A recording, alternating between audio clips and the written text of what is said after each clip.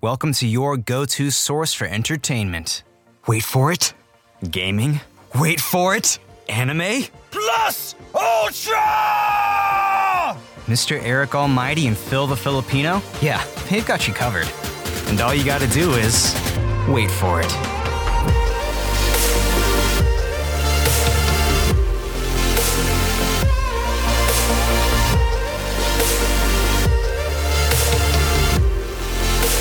This is the Wait For It podcast. Hey, everybody. Welcome back to the Wait For It podcast, and welcome to the August edition of Netflix and Phil. I am your co-host, Phil Smith, a.k.a. Phil the Filipino. Super excited to be back. Hope you guys have enjoyed all the content we have put out thus far in August. It is a little bit of a lighter month in terms of content. We're just taking some time to kind of relax and recharge our batteries so we can finish the year strong. For anyone that's brand new to the show, make sure you stick around to the end of the episode. I'll let you know where you can find all the rest of our content, as well as our social media pages. And welcome back to all of you returning listeners, constant supporters. Truly could not do this without you. So really excited about this month's episode. And you guys, I think something is happening here that has never happened with Netflix and Phil, is we are going back-to-back Netflix movies. I know. I promise you, I'm fine as somebody can be in 2023, a millennial in 2023 can be. Last month, I recommended the absolutely fantastic animated film called Nimona, which I truly believe should be the front runner for Best Animated Picture next year at the Oscars. And this month, I am covering yet another film that I think is deserving of some hardware. Now, when it comes to, I don't know what this would qualify as, because it's a bit of comedy, it's sci-fi, it's drama, it's a little bit of everything. And that's something I'm going to be talking about in this review and this recommendation. And we're going to be talking about They Cloned Tyrone, which stars John Boyega, Teyonah Parris, as well as Jamie Foxx. And this was a film that was swept under the rug and went under the radar for a very specific reason, and I'll talk about that here in just a moment. For those of you that are brand new and you've never listened to an episode of Netflix and Phil, it's the opportunity that I get to talk about different shows or movies from various streaming sites, Hulu, Apple TV, Amazon Prime, and of course, Netflix. But let's go ahead and jump into this thing here. Here is the synopsis from Netflix. A series of eerie events thrust an unlikely trio, Boyega, Fox, and Parris, onto the trail of a nefarious government conspiracy in this pulpy mystery caper. Now, this movie is relatively new. It only came out a few weeks ago, so some of you that may not have heard of it, you're probably wondering, why didn't I really see any marketing or people talking about this film? Well, it came out on July 21st last month, and I don't know if you guys know this, but a couple films came out on that same day in theaters called Barbie and Oppenheimer. So there wasn't really a whole lot of chit-chat when it came to this movie, except for when I went on Twitter and saw people talking about it because of the fact that it is kind of being overlooked because of Barbenheimer weekend. And somebody reviewed this film on Letterboxd and said it so perfectly. This is Cinema Joe. Oh, Cinema Joe. As if I have to. A lot of you probably know who Cinema Joe is, but he said Barbenheimer will force this movie into the shadows, and 5 years from now, Twitter will be saying, how is this not more popular? And that is spot on, because people are going to discover this movie randomly and going to be like, yo, this is fantastic, when people like myself and other reviewers are shouting its praises from the rooftops in the now. So I'm hopefully helping you get to the movie before a lot of other people do, because if you like films such as Get Out or TV shows like Black Mirror, this is going to be right up your alley.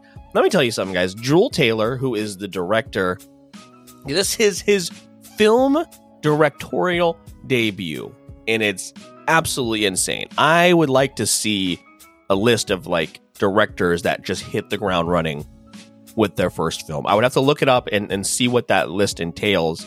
But that's got to be some kind of rare air for what he did here. They Cloned Tyrone is easily one of the best films I've seen all year. I moved it to number 4 as far as movies that I've seen this year, my favorite films on my Letterboxd list, which should be in our Linktree link of this show notes. But to give you an idea, I actually moved They Clone Tyrone up into my top 4. So it's only behind Across the Spider-Verse, Nimona, and Guardians of the Galaxy. And I'm going to be honest with you, it made a push to get into the top 3. It made a case for that. That's how much I enjoyed this movie.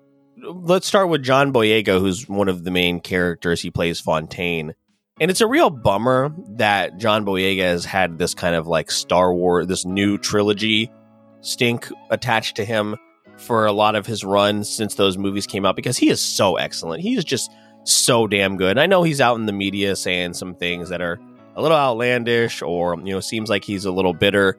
But I feel like he kind of has the right to be, right? Like, I mean, I'm not going to make this all about Star Wars, but like the Finn character just evolved over time in terms of importance and the writing and everything like that. Like, I mean, again, it's neither here nor there, but we need more of John Boyega in Hollywood because he is excellent in this.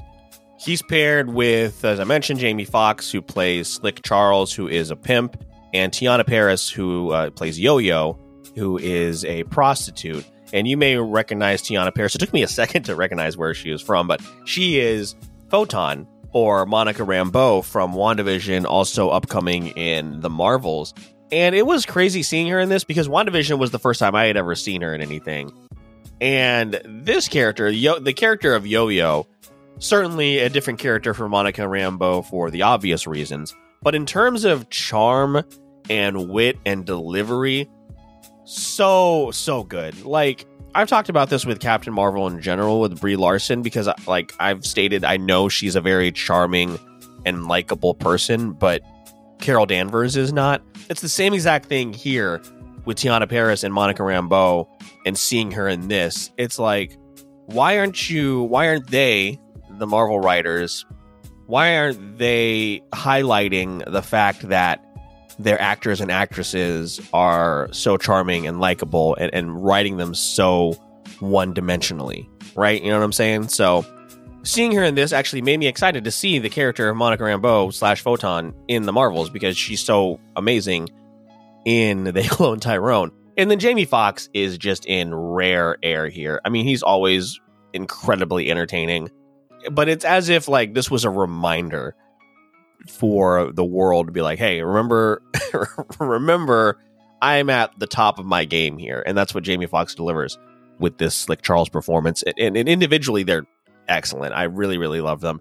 Together, though, they form like one of my favorite trios I've seen in a movie in like a really, really long time. They play off of each other. They all have very, very different personalities, but it's a group of people that mesh together because you need each one of the personality archetypes, right? It's like, sometimes people are thrown together in movies or TV shows that have absolutely no chemistry. I could just watch them sit around and talk to each other and talk shit for hours. It's so good. The movie's 2 hours long and it gets off to a relatively quick start. And then you start to see the Black Mirror-esque type of mystery and conspiracy pretty quickly. And to borrow again a little bit from Cinema Joe here, I mean, this perfectly blends the blaxploitation film, sci-fi, comedy, satire, all of that is present here. I cannot recommend this movie anymore. It is so much fun. It's got a nice little twist at the end as well, and I think you guys will really, really enjoy it. I'm so excited to see what's next from Jewel Taylor. And looking at his IMDb, he had kind of directed some shorts, a couple episodes of television, a lot of writing credits, including stuff such as Space Jam: A New Legacy, as well as Creed 2. But man, again, I cannot wait to see what is next from him. Don't want to spoil anything here. Obviously, very plot-heavy movie, if that hasn't come across, but definitely go check this out right away. Currently has a 94% tomato meter score on Rotten Tomatoes and a 100% audience score. What more than you need? I gave it a 4 out of 5 on Letterboxd, but honestly, that might go up upon a second viewing of the film. This is why I wish Letterboxd had like a 0.25, 0.75 ability, because I gave it a 4 out of 5, but again, that could go up upon a second viewing. But that's it for this month's episode of Netflix and Phil, you guys. Wanted to keep it short and sweet because, again, I'm not going to spoil anything when it comes to this movie. Go check out They Clone Tyrone on Netflix, available right now. And also Netflix, as well as all you other big studios, pay your fucking writers because we need more things like this in the world. It is excellent, and you should compensate the people that help bring you such fantastic films. But anyway, once again, guys, if you are brand new to the podcast, make sure you check out the Linktree link in the show notes of this episode. You'll find everything, social media pages, all the rest of our content, as well as a link to our Patreon. If you find yourself wanting to support the show a little bit more, you will get early access to episodes, bonus video content, access to polls for the episodes, a whole bunch of stuff like that, as well as some merch depending on the tier you sign up for. You'll also get shout outs in every episode like our patron Briar gets, so make sure you check that out. Or if you want to support us for free, head on over to Apple Podcasts or Spotify and leave us a 5-star review. Folks, I'm Phil Smith, aka Phil the Filipino. This has been the August edition of Netflix and Phil. Do not forget, we release new episodes every Monday and Wednesday with additional bonus content over on our TikTok page. And all you got to do is wait for it. So, I heard you're looking for a go-to source for entertainment. Wait for it. Gaming. Wait for it. Anime. Plus Ultra! Mr. Eric Almighty and Phil the Filipino? Yeah, they've got you covered. And all you gotta do is wait for it.